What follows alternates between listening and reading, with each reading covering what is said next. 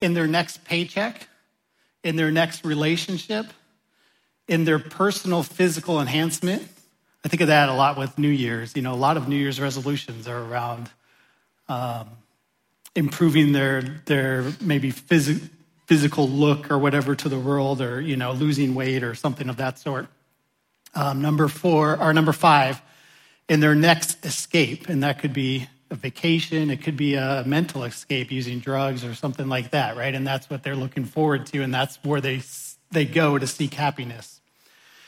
And so this morning we're going to focus on these verses 8 through 12, and see kind of what the Lord is going to share us about happiness, and also just living the good life. And ultimately, you might look at some of these and be like, well, I don't know if that really fits my need, but it's God created us, right? And so he tells us these things for a reason.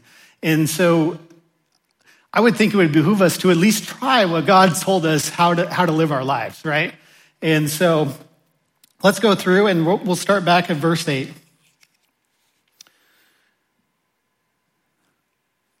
Thanks, Jordan. He's all over it. All right, verse 8. Finally, all of you be of one mind, having compassion for one another, love as brothers, be tender-hearted, and be courteous. And so we see this idea, and you guys know this. We studied through several books in the Bible as a church together, that unity is often spoken throughout the text of the scriptures, right? It's constantly spoken. And we have to ask ourselves, why is that, And I think 2 reasons. 1, it's super, super important. And 2, it's hard at times, right? It's difficult at times. And so the Lord needs to remind us that we need to return to this idea of unity. Now, one thing to keep in mind, we can clearly see from Scripture being like-minded or being in unity does not mean we don't have differences, right? I'm going to read this. I'll put the Scripture up on the screen. 1 Corinthians 12, 4 through 7. There are diversities of gifts, but the same Spirit. There are differences of ministries, but the same Lord. And there are diversities of activities, but it is the same God who works all in all. But the manifestation of the Spirit is given to each one for the profit of all. So we can clearly see from Scripture that we are not supposed to be exactly the same. I've heard it said that if 2 people agree on everything, one of them isn't thinking, right? And so this is true in the church, that we are supposed to be, in a way, rubbing against each other. There should be some friction, right? It's good for us to have that friction with each other. The Bible says iron sharpens iron, right? This isn't a thing without friction. So friction's not necessarily bad, and that's our differences humbling us in a lot of ways, right? Because a lot of us have pride. I'll speak for myself. I have pride that I need to keep in check, right? I need to pray and make sure that there's not pride in my heart when I make decisions or when I'm confronting somebody or talking to somebody. And so this rubbing can reveal those things, those areas in our lives that we need to refine, right? And the Lord will use those differences to continue to grow us closer to Him.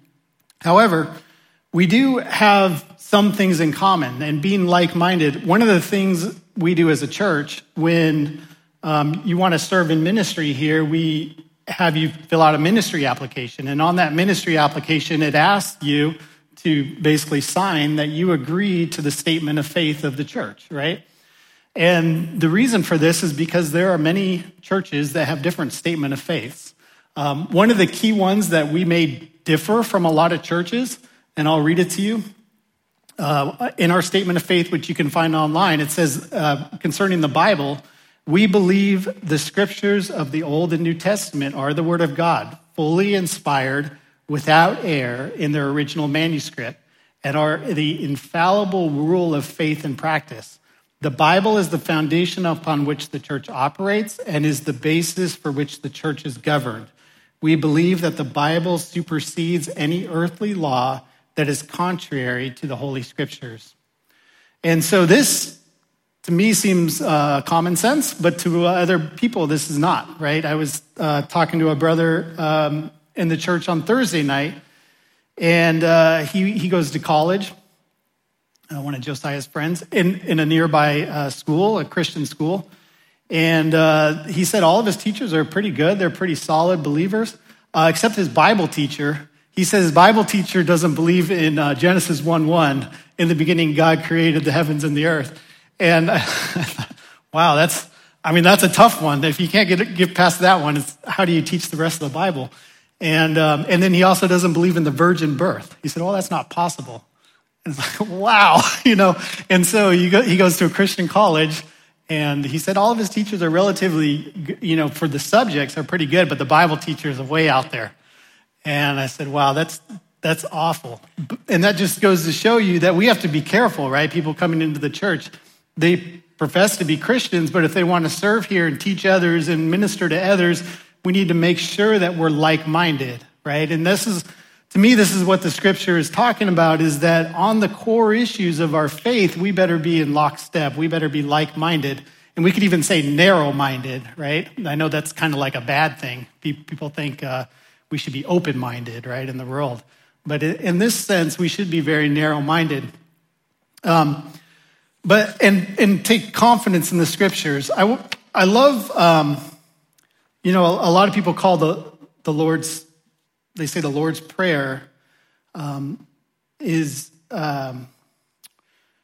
what basically the disciples were asking Jesus how to pray, and he gave them an example, and they call that the Lord's Prayer. But really, the Lord's Prayer is when Jesus was praying for his disciples, right, in John. And so I want to read a section of that to you, and listen to what John 17, verses 20 through 21. Listen to what the Lord, he's praying for us here. So listen to what he says. I do not pray for these alone, but also for those who will believe in me through their word. And that's us, right?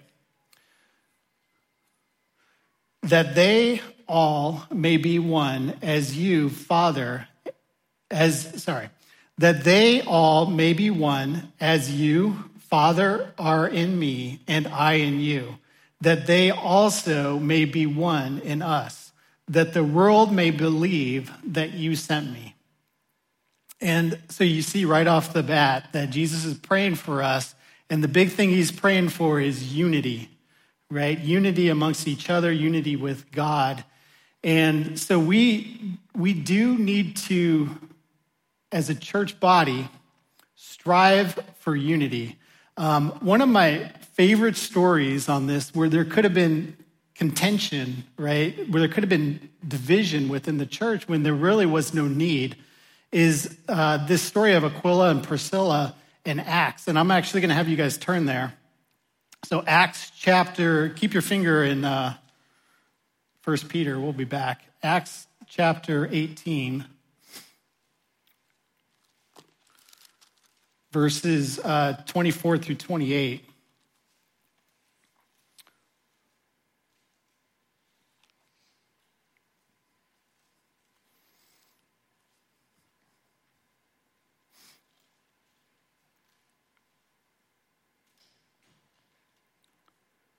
And I pause for a while.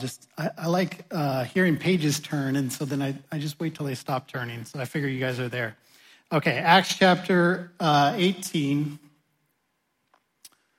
verse 24. Now a certain Jew named Apollos, born at Alexandria, an eloquent man and mighty in the scriptures, came to Ephesus.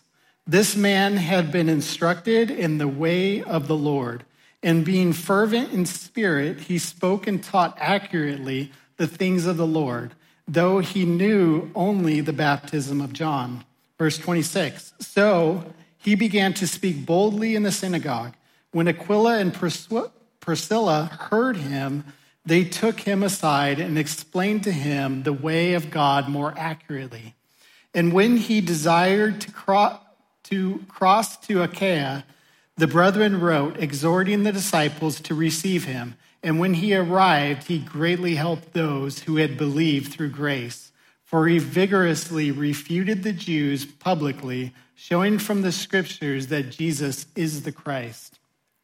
And so we have this interesting account here where Apollos, and so you guys know, there's many theologians that believe Apollos wrote the book of Hebrews, right? We also know from church history that he was, even if he didn't write the book of Hebrews, he was had a large impact on the early church. He was a great teacher. The reason why people think he wrote the book of Hebrews is because it's slightly different Greek text that was used, right? Some people think Paul wrote it, but we have a lot of samples of Paul's letters, and it is a slightly different style of Paul's. And so they think maybe Apollos wrote the book of Hebrews. But either way, he had a big impact on the early church, and we see here from this account that he taught accurately, but then we see later that there was something more accurately, right? So it's like, what are we talking about here? And it explains that he was teaching the baptism of John. Okay, and so the baptism of John is a baptism unto repentance. He was calling people unto a repentance and to the Messiah, right? So John, he had what we'd say is maybe is an incomplete picture, right? And Aquila and Priscilla noticed this, and they addressed it with him. And what did he miss? And just so you guys know, the way I see it, and of course I'm kind of looking at the text in a whole, at the end of the section, it says that he preached Jesus is the Christ. But at the beginning, he was saying he teach the baptism of John. So in my mind, what he was teaching was the repentance and the need for a Messiah, but not the grace through faith in Jesus Christ. He missed that second part, right? And so there's a couple of ways this brother and sister could have handled it. They could have just said, well, this guy's not teaching the whole truth, so they could have just ignored him and walked away, right? And said, I'm not going to go back to that synagogue. They could have publicly shamed him, right? Said, well, hey, what are you doing? You're missing the big picture here. But instead, they pulled him aside, and now we see this account where the church really grew through this event. Not only that, but I think, how do we even know about this event? I don't think that, that necessarily this is something that Aquila and Priscilla were boasting about after the fact. Like, hey, we set him straight. He's a great teacher, and we set him straight, I really think it was part of Apollos' testimony that he shared with the church that, I only had a partial picture until I was brought into correction. And so you could see these brothers and sisters kind of bumping heads on issues, but ultimately it worked out for the better. And the most important thing is they did it with love and grace, right? They addressed it in private and with love and grace, which is just a really great picture. So there we get a great picture. Now, I wanted to share this other verse with you because the scriptures also say in 2 Timothy chapter 2, verse 23, but avoid foolish and ignorant disputes, knowing that they generate strife. And then we would have to ask ourselves, what is foolish and ignorant disputes, right? And I think the verse itself gives us a hint. It gets down to the heart, right? Because we can look at the scriptures and see a lot of the foolish disputes they were having. They were having disputes about genealogies. They would go through that. Do you remember we were talking in Romans about eating meat or vegetarians or meat, and they would have disputes about dietary restrictions. They'd have disputes about which days to worship. We still have that today. I know there's some churches that worship on Saturday, some that worship on a Sunday, and we can argue with those people and have those disputes. And Paul says that be convinced in your own mind, right, and worship the Lord. Don't leave your brother alone that wants to worship on a Saturday or a Sunday, right? They have churches for that, and they can go there and worship the Lord. And so these, the Bible clearly says, are foolish and ignorant disputes, but what about other things, right? What about other things we face? Well, the core issues, and that's why we put them on the website in our statement of faith, those are worthy of disputing about, right? To make sure we're like-minded. What about other things? Well, I think the end of the verse tells us knowing that they generate strife, and this is a heart issue. So if there are other things that aren't core to our belief, but we want to win an argument, that's where our pride comes in, right? If our goal is to win an argument and to generate strife, then we need to be careful. I need to be careful. You need to be careful to make sure that we're not entering into what 2 Timothy says here, what Paul says here, is that we're not entering into ignorant and foolish disputes, right? And so I'll let you think about that. I was thinking about, I think anything I think about is could get me in trouble, but I was thinking about like holiday traditions, like I was talking with the sister, I won't say exactly what, but we were talking about, Christmas traditions and stuff like that. And these typically aren't things we should be disputing about, you know what I mean? And so I shared with her what we do, and then she shared, okay, cool. I mean, in my mind, it shouldn't be things we're disputing about, breaking fellowship over traditions that aren't established in the Bible. These are just traditions their family does, right? And so that's my mind. But I know any area could be contention over. So, but I think ultimately, just like the rest of the scripture, we have to check our heart, right? And I think that's why it says it on the end of the verse where it says, knowing that they generate strife, right? Because that gets to the heart of the issue. What's your motivation in this? Okay. Verse 9, so back to 1 Peter chapter 3.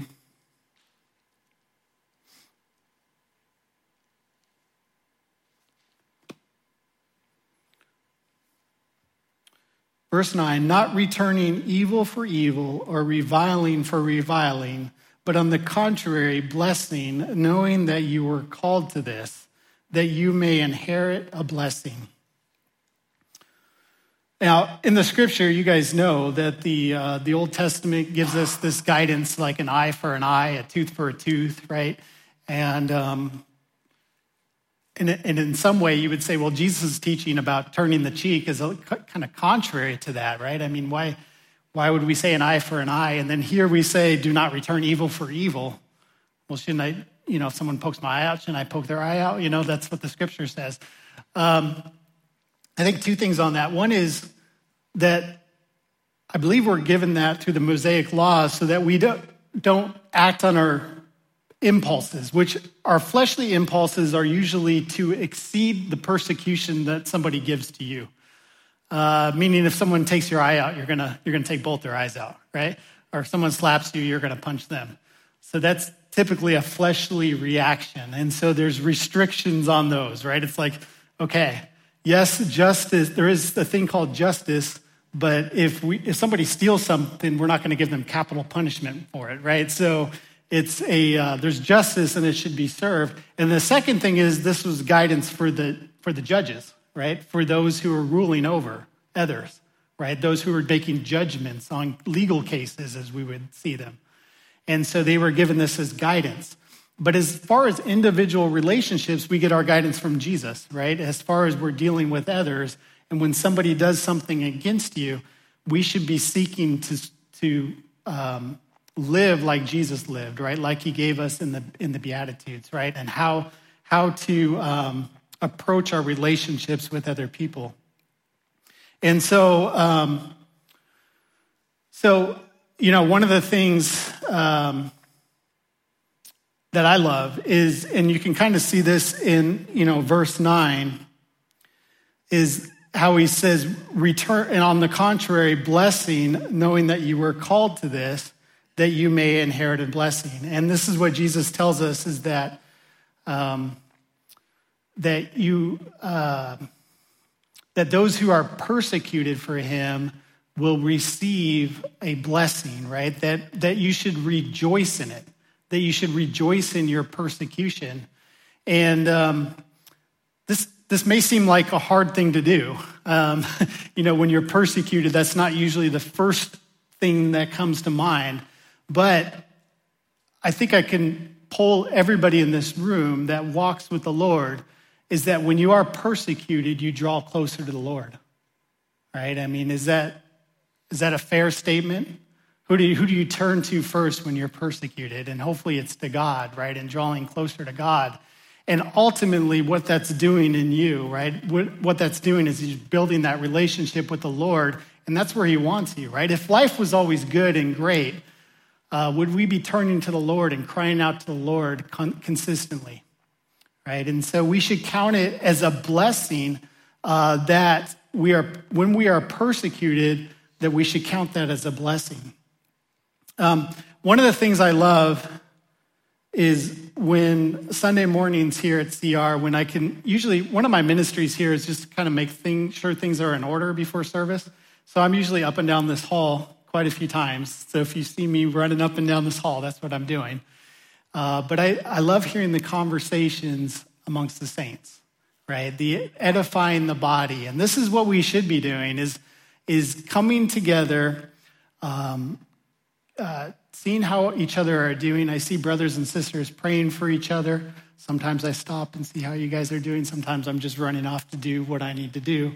But it's amazing coming to Calvary Restore and just seeing the fellowship amongst the brethren, especially before and after service, and how we're building each other up and edifying each other.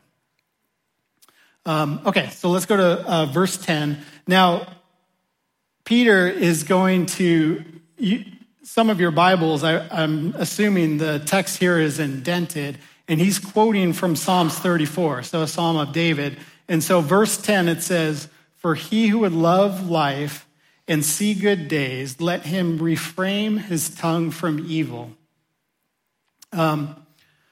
So the first thing we see is to refrain his tongue from evil, and this is speaking of spreading gossip, right? So being a gossiper.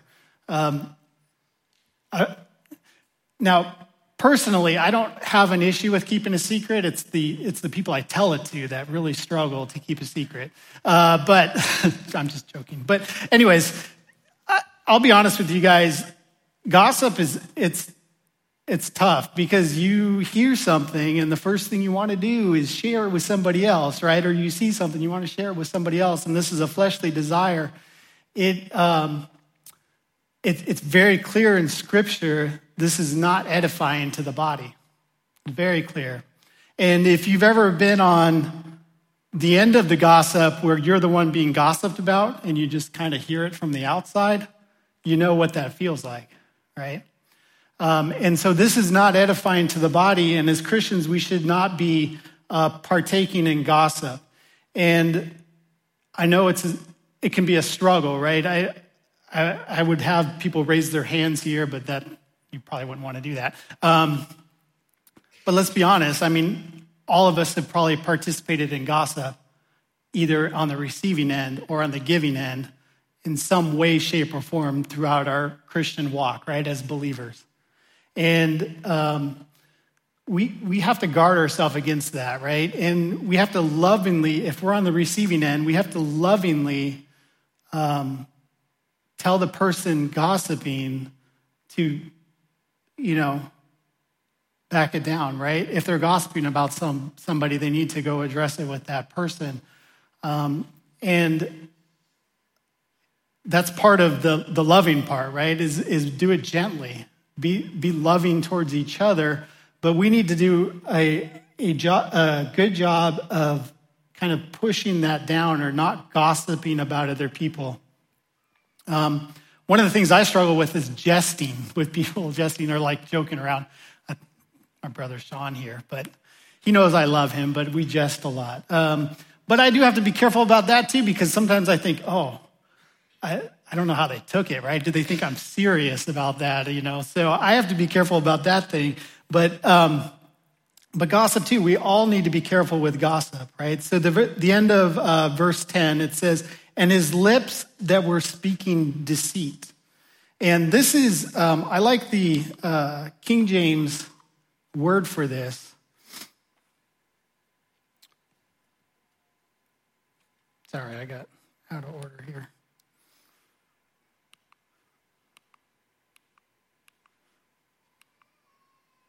Okay, maybe Jordan, you can help me. Do you have the King James version of this verse? Verse 10? Awesome. On the spot. And you can see at the end here, we see that they speak no guile, right? And so this word guile, this is an interesting word because we see this in the world a lot. It's not necessarily that they're lying, and it's not necessarily that we're lying to each other, but that we are formulating our words in such a way to make the other person, maybe they think we're saying something else, but we're not really sure. You're saying it deceitfully. You're trying to formulate your words to deceive somebody, right? And a good example of this, you guys can turn with me, is Genesis chapter 3. And we see Satan do this when he's talking with Eve.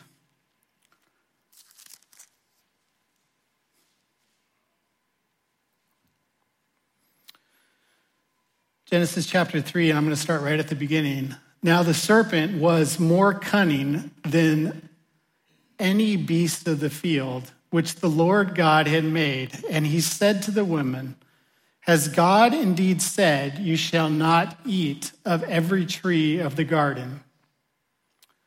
And the woman said to the serpent, we may eat of the fruit of the tree of the garden, but of the fruit of the tree which is in the midst of the garden, God has said, you shall not eat it, nor shall you touch it, lest you die. Then the serpent said to the woman, you will not surely die, for God knows that in the day you eat of it, your eyes will be opened, and you will be like God, knowing good and evil. And so Satan really uses guile here. And the reason why I say that is because, let me ask you this question. When Adam and Eve ate of the fruit, did they die in that day? And I see some going yes, and some, I see yeses, and I see no's, and I'm like, what are we talking about? Physically, they did not die. Spiritually, they did die, right? And so Satan's using guile here. He's not really lying, because I was speaking of their flesh. Their flesh did not die. Physically, they did not die that day, right?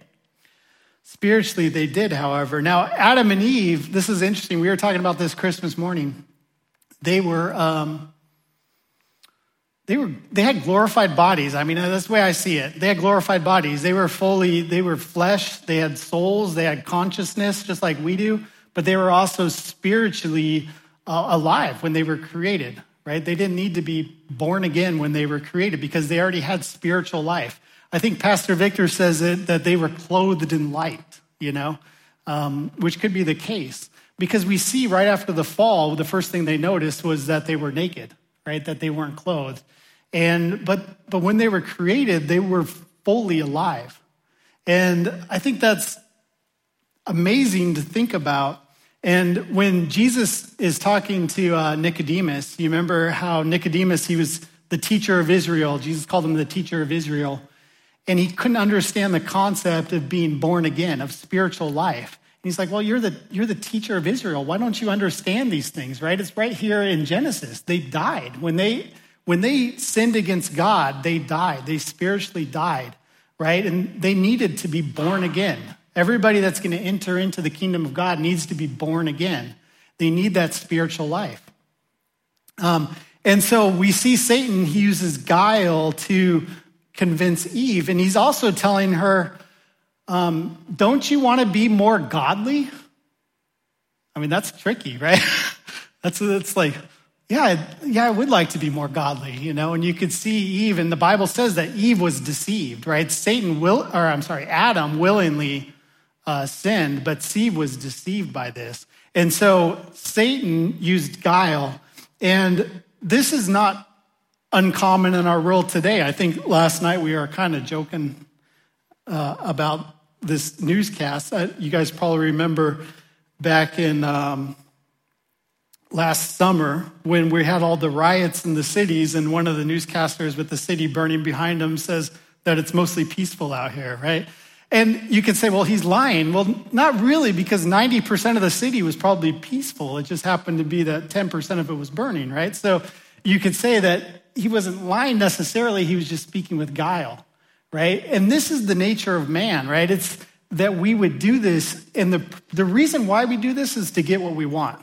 It's for selfish desires. That's ultimately it, right? We're trying to convince someone of our point of view. Maybe you're selling a car on marketplace, and you know the transmission's bad, but the engine runs good, and then someone says, how's the car run? You go, well, engine runs great, right? You just leave out that part about the transmission. Well, you're not lying, but you're speaking with guile, right? You're intentionally deceiving somebody to get what you want. And so we shouldn't do this in the church. We shouldn't manipulate our words knowing that we're trying to convince somebody or deceive somebody to our side of an issue or to get something in return. And we do have to be careful with this. The other account I had in is of Nathaniel, if you remember.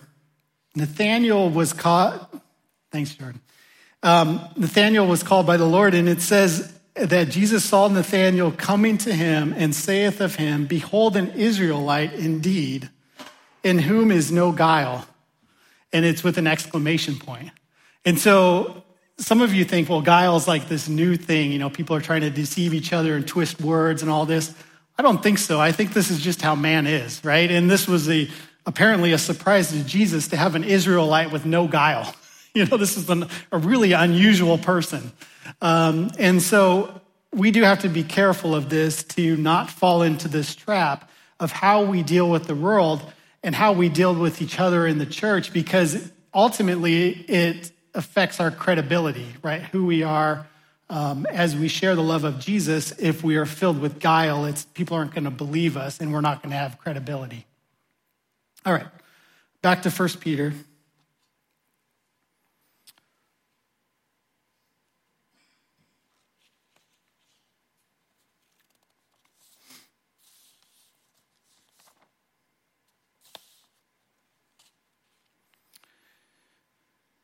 Verse 11, let him turn away from evil and do good. Let him seek peace and pursue it. And this is kind of an interesting thing nowadays, because some people will say, well, what is evil, right? I was thinking of Pilate when I was kind of putting this together. Pilate said to Jesus, Jesus responded to him and said, those who are of the truth will hear me, right? Will follow me. And Pilate says kind of a similar thing. He says, well, what is truth, right? Is the real profound, you know, truth to you is different than truth to me. So your truth doesn't really matter to me, right? And this is the same concept we have today, where people will say, well, what is evil really, right? And shouldn't evil be defined by the society and what, maybe a democratic process on what is evil or what is not evil? And obviously, we know that this is not a good way to represent evil, because then it would shift over time, right? And so we need to stick with the foundation of God's word and let him decide what is evil and what is not evil. Go back to Genesis chapter 4. And Cain had this problem. Cain and Abel. He had a similar problem to this. And this is a problem we have a lot in our world today, is what is truth? What is evil? Well, or God to you is this, but God to me is that, right? And we have this contemplation of terms. And what I know is that this is true, right? This is what I know is true. Everything else, as far as what I get from the outside world, I'm a little skeptical of. But this I know is true. And Cain had this issue as well. So in Genesis chapter 4, you remember Cain and Abel, they both brought an offering to the Lord. Abel brought an acceptable offering, right? He brought a blood sacrifice. Cain, it said he was a worker of the field, and he brought a grain offering to the Lord. And this wasn't accepted by the Lord. And being believers, we can see this looking back, why the Lord wanted a specific type of sacrifice, because it was through the blood of the Lamb that we're going to be saved, right? And a lot of things in the Old Testament are pictures of what's to come. And only through blood will our sins be covered. And so this grain offering to the Lord wasn't acceptable to the Lord because he was setting out a different God, a different plan, a different picture. He had his own way of doing things. And so we see in verse 6, so the Lord said to Cain, "Why are you angry? And why has your countenance fallen? If you do well, will it not be accepted? And if you do not do well, sin lies at the door, and its desire is for you, but you should rule over it." And I don't think Cain is much different than anybody else, where in the flesh, we want to do things our own way, right? And we think God should accept us however we want to come to him, right? And that's what Cain was doing. He was saying that God should accept me. I'm different than Abel. I'm a worker of the field, and you should accept me the way I am and the way I want to come to you. But God has pre-established a way of how to go before him, and Cain wasn't following that. And so when we address these questions like what is truth, like Pilate said, or what is evil, the important thing is we don't fall into the way of Cain, which is however I define it or what I think is right. That's not important, right? We go to the scriptures and we let God make those decisions and let God teach us through our words and conform us into his image. Now, what I love about this verse in Genesis is that Cain had the opportunity to restore that relationship with God. It's almost God was calling him, saying that if you do right, it'll go well with you, right? You don't need to be driven away, right? And yet his desire to be ultimately his own God drove him away from the Lord, right? That he really wasn't willing to submit to God. All right, so we'll go back to 1 Peter. Chapter 3, verse 11. Let him turn away from evil and do good. Let him seek peace and pursue it. I have this verse. I want Hebrews chapter 11, verse 25. Choosing rather to suffer affliction with the people of God than enjoy the passing pleasures of sin. The best way I could say this, the scripture says it right here, is that sin has a pleasure for a season, right? And everybody knows that. But anybody knows that somebody that's steeped into sin for a long time will tell you that they wish they had never gone down that path. I don't know how many men, young and old, that I've talked to that are steeped into pornography, right? That wish they had never seen that, but yet it's consuming to them now. Or call it something else, drugs, right? They are drugs, or they're addicted to alcohol, or they have a temper that they can't control. There's many, many things we could talk about, right? But sin, and the scripture says it here, is pleasurable for a short amount of time, but ultimately, like what happened with Cain, its desire was to devour him, right? And that devour his soul and pull him away from God. And so we really need to guard ourselves. And what I tell people that are in these positions is that there's no time better than now when you're asking for help, when you're asking for prayer, to turn to the Lord, because your heart is still soft to that. You know what I mean? In 5 years from now, if you just give into it, you never know if your heart's going to be soft to that anymore. And so, I'm going to kind of mention it here this morning. If your sin is consuming your life, if you're practicing sin, have a soft heart towards the Lord, right? Ask for prayer. Don't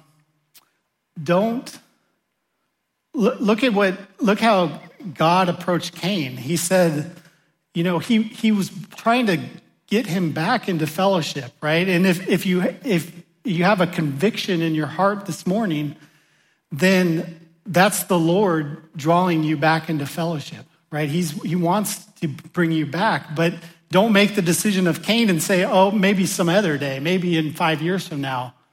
To do that this morning, right? When we come up in prayer afterwards, come up and ask for prayer for release from that bondage. We shouldn't be practicing evil as a church body. It's an hindrance definitely to yourself and as a church as a whole to advance the kingdom of God. And so if you go back to 1 Peter, we see, but let him seek peace and pursue it. And this should be the goal of our walk, right? Is to have peace with one another, to have peace within the body as a fellowship, but also in reaching out to the world to draw them in. I was thinking of, Jesus' prayer for his disciples, and the key point at the end is that people would be attracted to that oneness, that unity, that peace among the fellowship, and that the outside world would see that and be attracted to it. Verse 12, for the eyes of the Lord are on the righteous, and his ears are open to their prayers. But the face of the Lord is against those who do evil. The worship team can come on up. I'm about finished. We don't want the face of the Lord to be against us, right? That's how it kind of finishes off here. But the face of the Lord is against those who do evil, and so we don't want the face of the Lord to be against us. I want to kind of finish on Hebrews 10:24, and let us consider one another in order to stir up love and good works. Just in closing, you guys, what I would, for 2022, I'm excited. I mean, the Lord is going to do amazing things this year. I know 2021 was awesome. I mean, as a church, we did an amazing VBS. We had a concert. We did amazing things. And I'm excited about this year. But what's important is, as a fellowship, we draw together. We love one another. We walk with the Lord. We walk with each other in this life. We pick each other up. We edify each other. When we're tempted to gossip about somebody, let's instead build up a brother, right? Let's build up each other in the faith and walk with each other.